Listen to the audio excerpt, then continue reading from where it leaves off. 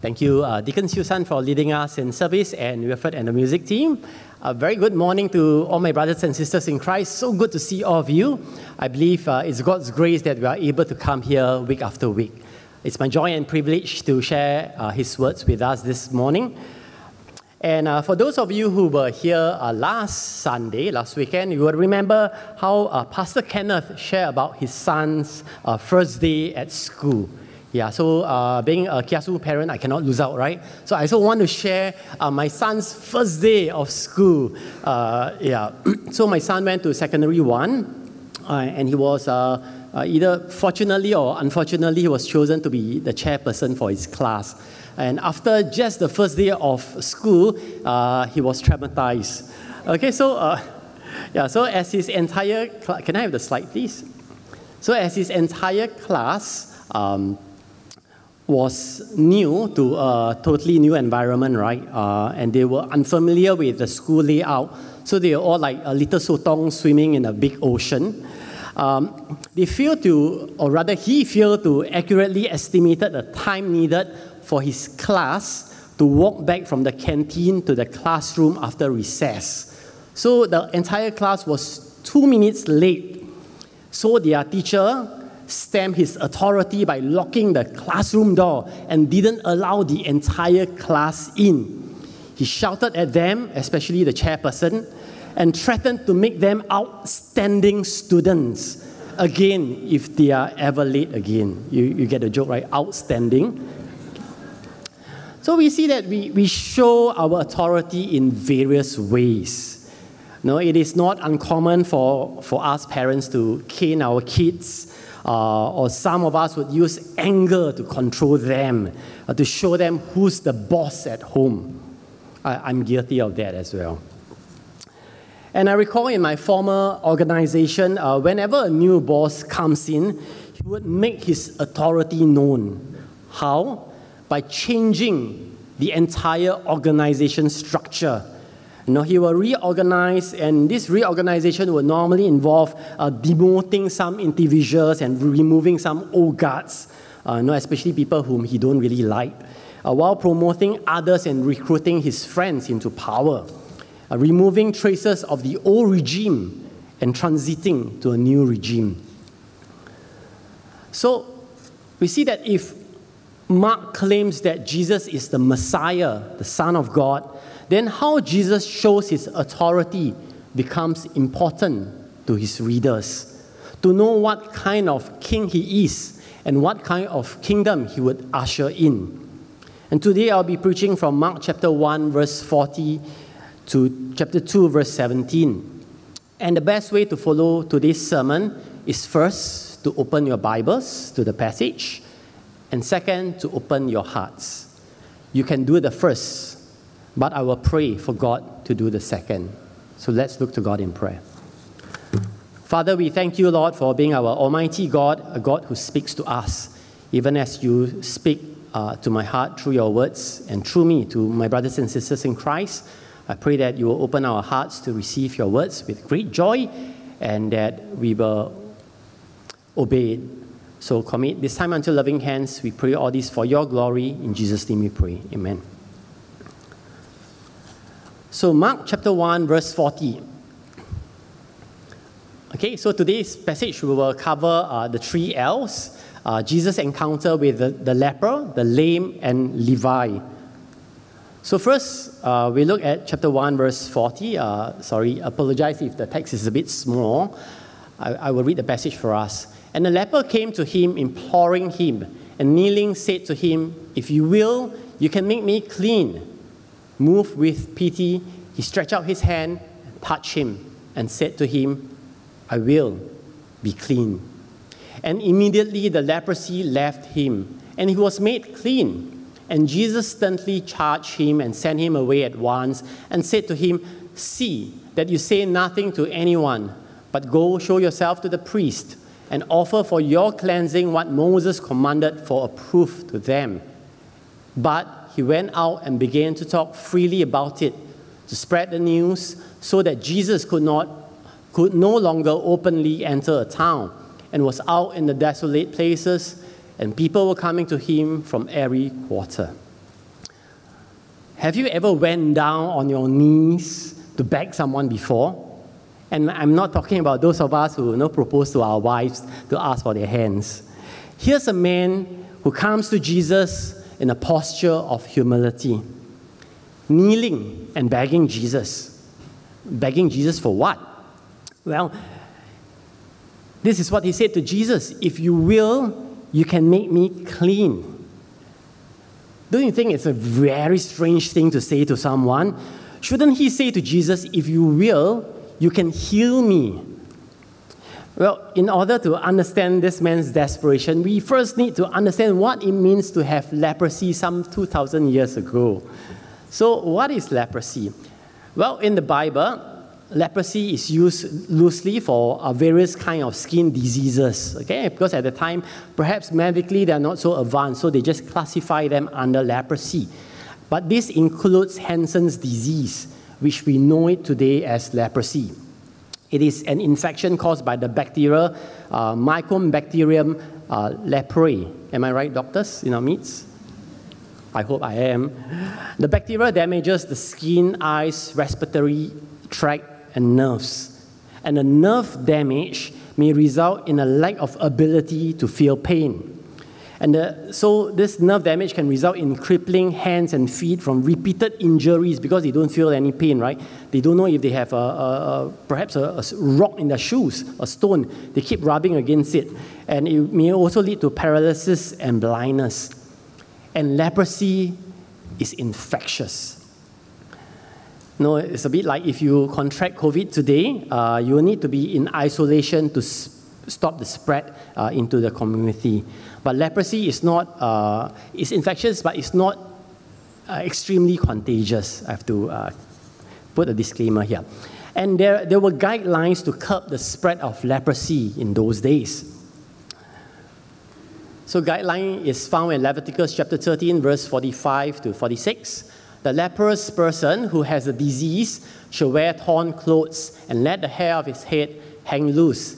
And he shall cover his upper lip and cry out, "Unclean, unclean." He shall remain unclean as long as he has the disease. He's unclean. He shall live alone. His dwelling shall be outside the camp. So for the leper back then, to prevent the spread of the disease and contamination to the others in the camp, they are quarantined outside the camp in isolation. Very different from us today, right? Those of you, I know some of you may have health risk warning or may even contracted COVID-19 previously. You will be in isolation in the comfort of your homes, isn't it? With aircon, access to Netflix, can call for Grab. Actually, it's quite fun because if your symptoms are not too severe, right, then no one can disturb you, right? You can have peace. Some of us would enjoy that. And not just that, they are to announce their uncleanness by shouting, "Unclean, unclean," so that others do not touch them or come near to them. So the leper, they are shunned by society. And I'm not sure how they are going to get food and work. And the leper also has no access to the temple, to the synagogues. So there's no known cure for leprosy in those days. And any cure is purely by the grace of God. So here's a leper who came to Jesus and begged him with these words: "If you will, you can make me clean." We see his faith and confidence in Jesus. He's certain that Jesus has the authority to cleanse him. But the only thing he's unsure of if Jesus is willing to. As we continue, moved with pity, Jesus stretched out his hand and touched him and said to him, "I will be clean." And immediately the leprosy left him and he was made clean. Here we see in verse 41, Jesus was moved with pity. In the NIV, this word is translated, Jesus was indignant, he was angry. A very strange translation, right? But we are quite sure that Jesus is, even if Jesus is indignant, Jesus is not angry with the man. Rather, Jesus could be angry with sin and its consequences.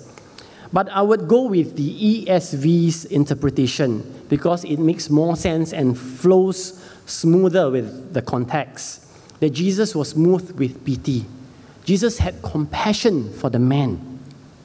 And Jesus showed his compassion for the man in the most intimate way.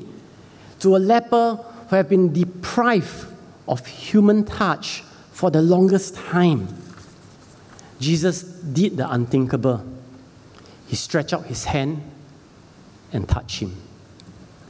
And with the pronouncement, "I will be clean," the unimaginable happened. And immediately the leprosy left him and he was made clean. Even today, with early diagnosis, leprosy can be cured, but the treatment usually takes 1 to 2 years.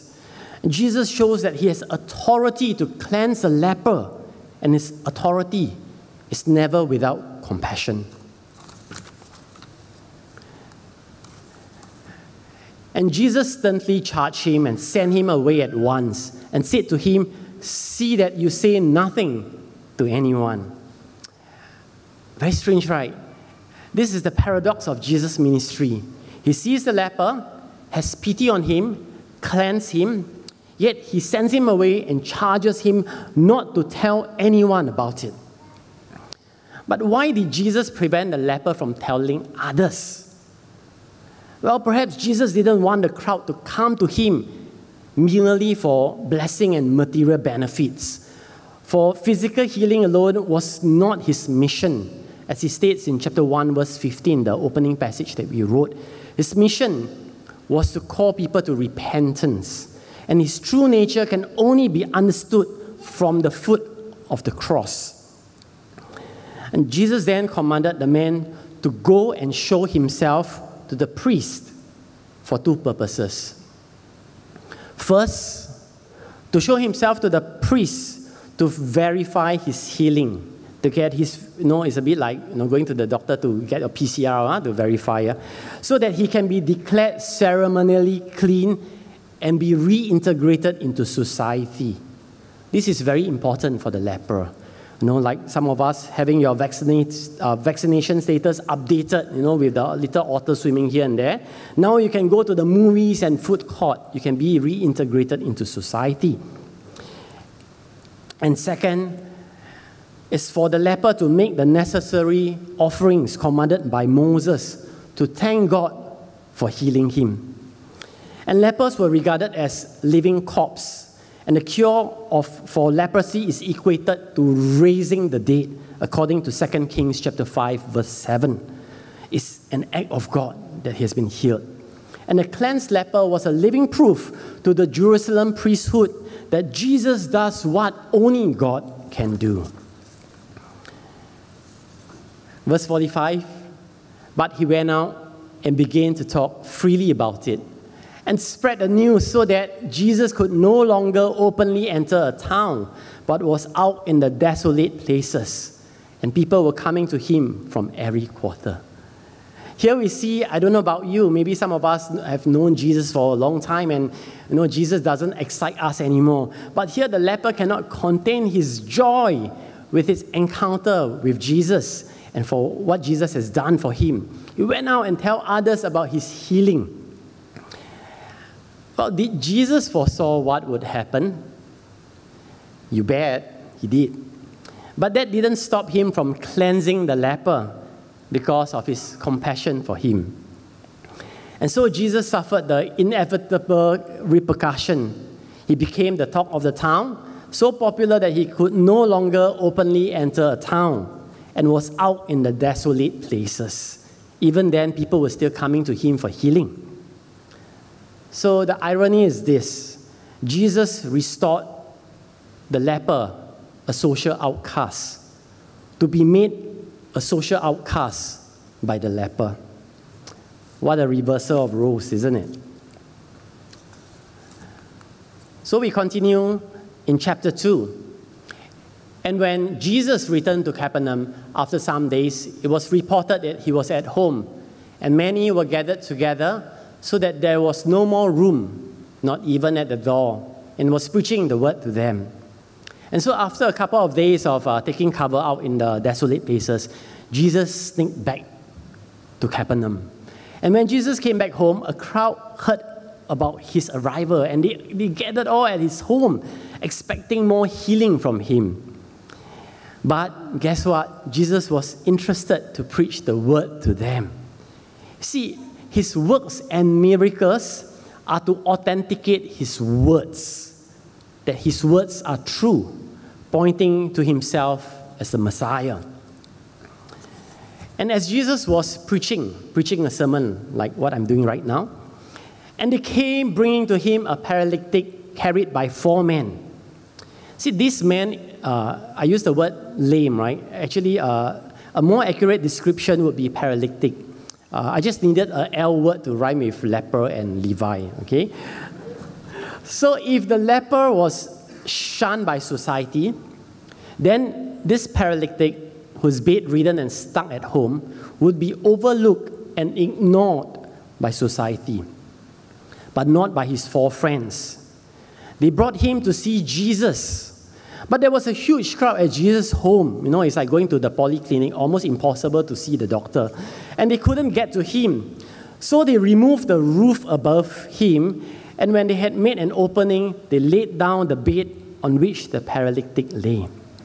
They parachuted the paralytic to Jesus. And their actions didn't go unnoticed by Jesus. Why? Because they break into his house in the middle of his sermon. You know, Jesus didn't scold them for interrupting his preaching, say, hey, you terrible, shut up. No, he didn't say that. Instead, what did he do? He stopped to make time for them. And verse 5, and when Jesus saw their faith, he said to the paralytic, son, your sins are forgiven. As Pastor Roger has pointed out, it's such an unusual thing to say to a sick person, right? Those who are doctors in our midst, the next time a patient comes to see you, you tell them, son, your sins are forgiven. All right? They will say, hey, you siao, this doctor. They came for healing, but Jesus offers forgiveness.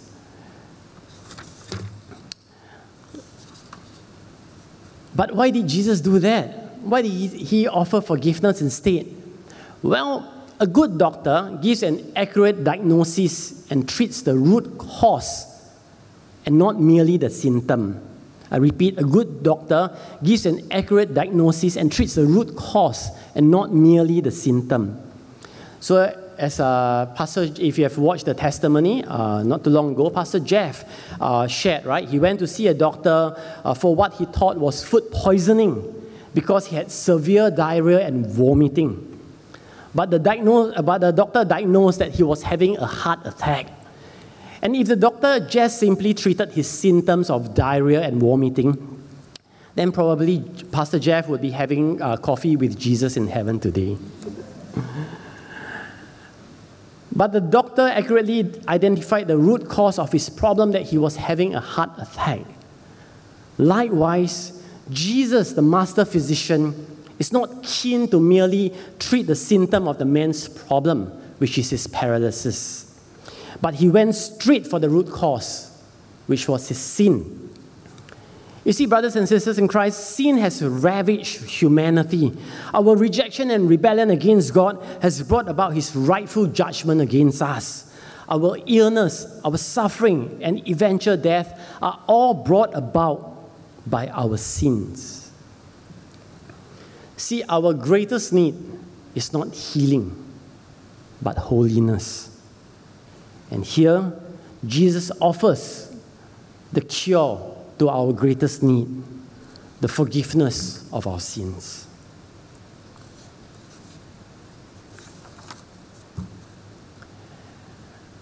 Verse 6, now some of the scribes were sitting there questioning in their hearts, why does this man speak like that? He's blaspheming. Who can forgive sins but God alone? So we see a bunch of scribes protesting. But why were they protesting? Well, they were protesting because Jesus put himself on par with God by making the claim that he has the authority to forgive sins. Claiming to be able to do only what God alone can do is tantamount to blasphemy. And the penalty for blasphemy in those days was the death penalty. So Jesus is either disillusioned on a suicidal mission, or he's truly God. Verse 8, and immediately Jesus, perceiving in his spirit that they thus questioned within themselves, said to them, why do you question these things in your hearts? Which is easier to say to the paralytic, your sins are forgiven, or to say, rise, take up your bed, and walk? Okay, now let me ask you, brothers and sisters in Christ, which is easier to say? Okay, those of you who think that it's easier to say, your sins are forgiven, can you just raise your hands? Okay, I see some hands. Thank you for doing that. Those of you who think that it's easier to say, take up your bed and walk, raise your hands. Okay, at least I see a doctor raise his hands over there. This is a trick question. Please allow me to explain. On one hand, it is easy to say to someone, your sins are forgiven, because no one can see whether a person's sins are truly forgiven or not, isn't it? So to make a paralytic walk seems harder, because everyone can see that. But in reality, to forgive sins and to make a paralytic walk is both impossible with man. Only God has the authority to do that. And verse 10 is really important, so I need your full attention here. Jesus is going to make an astounding claim here to reveal his identity and authority. Firstly, Jesus does the visible to prove the invisible. He said, I will make the paralyzed man walk, the visible, so that you may know that I have the authority to forgive sins, the invisible. He does an immediate physical restoration of the man to prove his authority of a greater restoration that he will one day bring about on the cross. So, in that way, Jesus' words, your sins are forgiven, are prophetic, speaking about his impending death on the cross for the forgiveness of sins. That's the first one. The second one, Jesus hears the man as an authentication of showing his true identity. Here in verse 10, Jesus' favorite self-reference is the term Son of Man. You know, like some of you have your Instagram, right? You put, I put a follower of Christ, husband, whatever, Liverpool fan or whatever your self-reference is. But here, Jesus' favorite self-reference to it's Son of Man. The Son of Man is a reference to the person that the prophet Daniel saw in a vision in Daniel chapter 7, verse 13 and 14. One who was given dominion and glory and an everlasting kingdom by God himself. So 13 and 14 of Daniel chapter 7, I saw in a vision, in the night visions, and behold, with the clouds of heaven, there came one like a son of man. And he came to the Ancient of Days and was presented before him. And to him was given dominion and glory and a kingdom, that all peoples and nations and languages should serve him. His dominion is an everlasting dominion which shall not pass away, and his kingdom was there a word cut out, but never mind. One that shall not be destroyed. Okay, there's a sentence which has been missing there. So here we see that Jesus calls himself the Son of Man because he offers himself for the forgiveness of our sins. The King who gave his life for his people. No wonder God bestowed upon him with glory and sovereign authority over all peoples. And next we see in verse 11, Jesus said, I say to you, rise, pick up your bed and go home. And he rose and immediately picked up his bed and went out before them all, so that they were all amazed and glorified God, saying, we never saw anything like this. Indeed, Jesus answered the scribe's question, who can forgive sins but God alone, and leave no doubt to his true identity. The third and last person we are going to meet is Levi. And Jesus went out again beside the sea, and all the crowd was coming to him, and he was teaching them. And as he passed by, he saw Levi, the son of Alphaeus, sitting at the tax booth, and he said to him, "Follow me." And he rose and followed him. See, Levi is an interesting character. Why? See, unlike the leper and the lame who were poor and sickly, we are not told that Levi is suffering from any sort of crippling disease. And from this account, Levi is not having any financial hardship either. In fact, he's gainfully employed as a tax collector, although his choice of job is not a popular one. The leper and lame came desperately in search for Jesus. But Levi is just chilling out, lepak, at his tax booth one day when Jesus calls him to follow him. And although Levi didn't have a need for Jesus to cure his physical illness, but he recognized his need for Jesus. So he responded with obedience and followed Jesus. And he was so excited not just to have Jesus over at his house for a meal. That's what the phrase recline at table means, okay? To have a meal together. Levi threw a banquet for Jesus and invited all his friends over to meet him. It's a bit like, when you have a newborn and then you will have a baby shower because you are so excited to share our joy with our families and friends. We want all of them to come to meet our newborn, isn't it? And here Levi can't wait for his friends to come and meet Jesus. And verse 16 tells us, "And the scribes of the Pharisees, when they saw that he was eating with sinners and tax collectors, said to his disciples, 'Why does he eat with tax collectors and sinners?'" Well, as compared to the leper and the lame, why don't they like Levi and his tax collectors' friends? Well, you see, although the leper was shunned and the lame was overlooked, it is the tax collectors and sinners that were really detested by society. They were the scum of the earth. The tax collectors not only worked for the Romans, seen as the enemy, to extract taxes from their own people, often they will inflate the taxes for their own benefits. It's similar to those Singaporeans who used to work for the Japanese during World War II. They were despised as traitors. And as compared to the leper and the lame, the tax collectors' sins also impact a wider section of society. Why? Because they increase taxes. Very soon our GST will go up by 2%, right? Yeah? To 9%. It will impact a wide spectrum of society. So their sins, the society felt it more.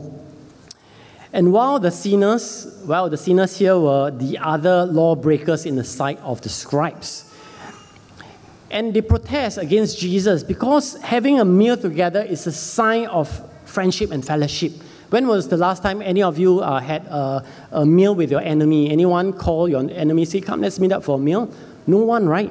And not just that, not just a sign of friendship and fellowship, but it also shows a degree of acceptance of the sinner's behavior.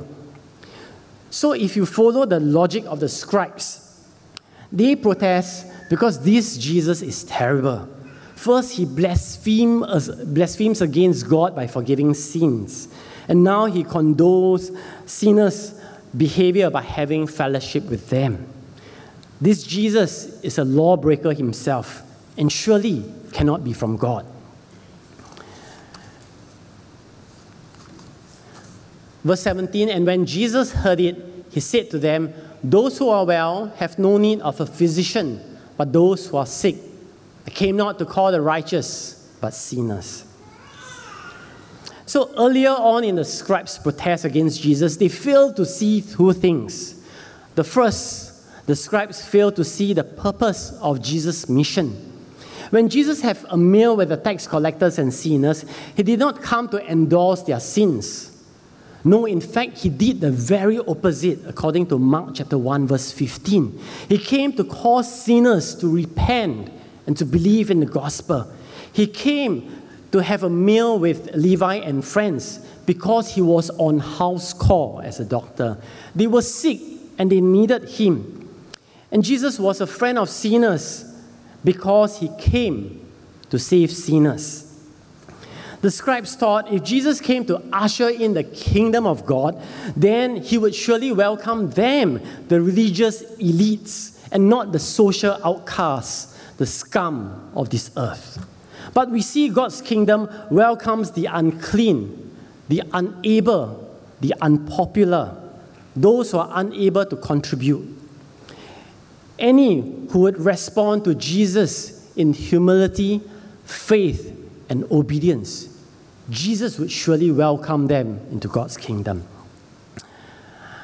I recall when I was a fairly young Christian serving national service, I was normally friendly and polite to people.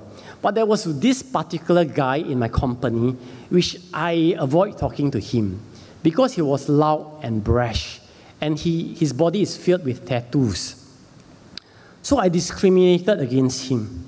I spoke to almost everyone else except him.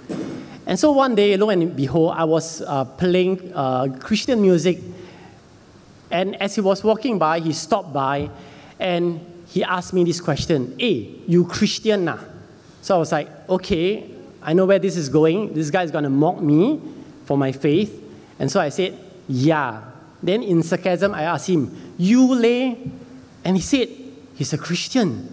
To my utter horror of everyone else in company, we were the only two Christians because he had a drug background and he went through Helping Hand and he came to know Jesus. And I was rebuked that day. I was so ashamed of myself. And I repented. And guess what? He was one of my brother at my wedding. So don't discriminate against those who we deem lowly, unpopular, undeserving.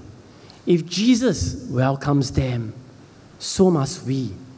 And this is the purpose of Jesus' mission, to call sinners to come to him. The second thing the scribes protest and they fail to see was they fail to see their own need for Jesus. If Jesus, then you will be thinking, if Jesus comes to call sinners to himself and offer forgiveness, the free gift of forgiveness, then why don't we see more people flogging to Jesus? The church should be full house every week, isn't it? You should have a long waiting list. But the question is, do people recognize that they are sinners? No. Most of us think that we are okay and we don't need forgiveness. To the scribes, they were blind. They were blinded by their self-righteousness. They failed to see that they are sinners too and needed Jesus. So I'd like to share another NS story. During national service, I was fit and healthy. I did very well in NS. I even wanted to sign on as an army regular.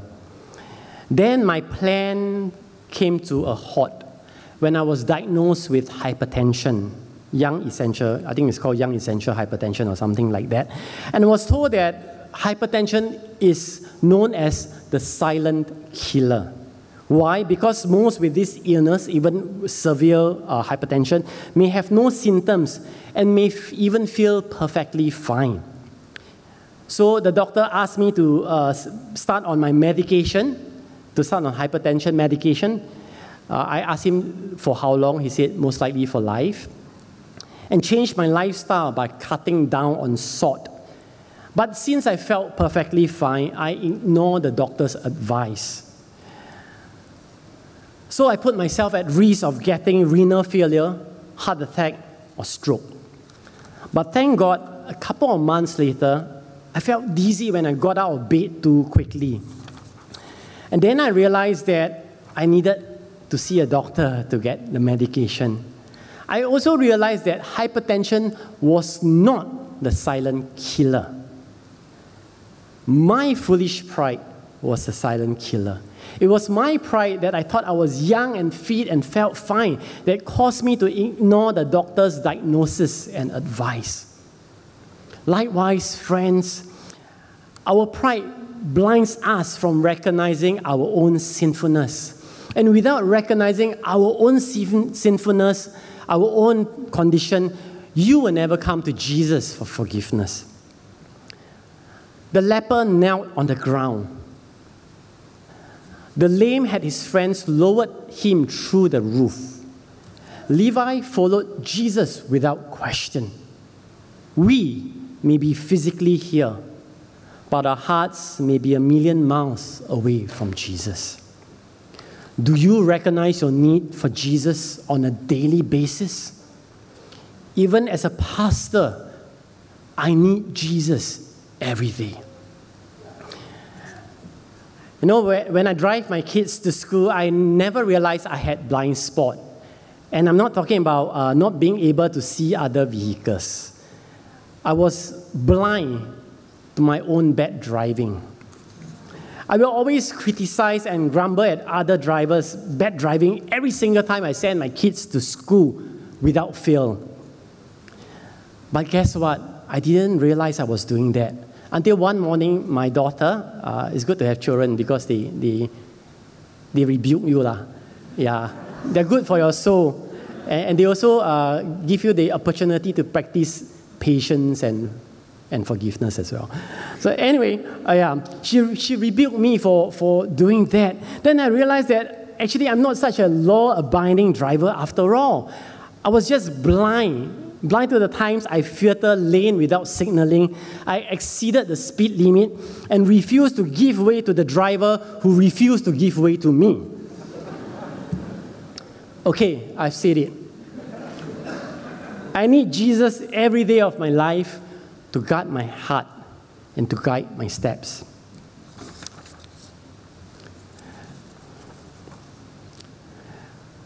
So in summary, in application, what's our response to today's passage? Well, I believe that the best gift we can offer to others is Jesus. For those of us who are parents, for our kids, we spend so much time and money, trying to get them established and set for life. But what is the best thing that can help to see them through life? It's Jesus. Some of us have family members or even our own kids who are straying sinners, who perhaps refuse to have anything to do with Christianity anymore. How can we help them? What do we say to them? I believe it's still Jesus. The one with the authority to offer cleansing, forgiveness, and healing. We can offer them Jesus. And you see, brothers and sisters in Christ, we may not have the ability to cleanse a leper or to make the lame walk, but we sure can host a meal like Levi and invite our friends over, perhaps over to our place for online service or over to church to know Jesus. So Deacon Susan has took away part of my script here. I wanted to ask you all to write down one person whom you can share the gospel with this week. Yeah, I think somehow he read my script. So I believe you have done that. You have prayed for the one person, I hope. And I pray that you will continue to pray for the person, because only if you put the person in prayer and in your heart will you invite him, will you share the gospel with him. For we have the gospel, God's power for salvation. And some of you would know I don't just serve in basic, I serve in the bereavement ministry along with Pastor Jeff as well. And some of us may have loved ones or ourselves are suffering from chronic or terminal illness. Or to our dying loved ones, what hope can we give them? To a bereaved family who just lost their loved ones, how can we comfort them? We can give them Jesus. Why? To assure them that disease is not sovereign. Sin is not sovereign. Death is not sovereign. Only Jesus is sovereign over your life and mine, because he has authority over them all. So, yes, offer them Jesus in and out of season. Next, the best way to do that is with compassion. To those of us who are DG leaders, basic leaders, pastors, elders, deacons, let me ask you a question. Is it possible to minister without compassion to others? It's impossible. Why? Because you will have people under your care. You have sheep who will be like the leper. He will sabo your ministry.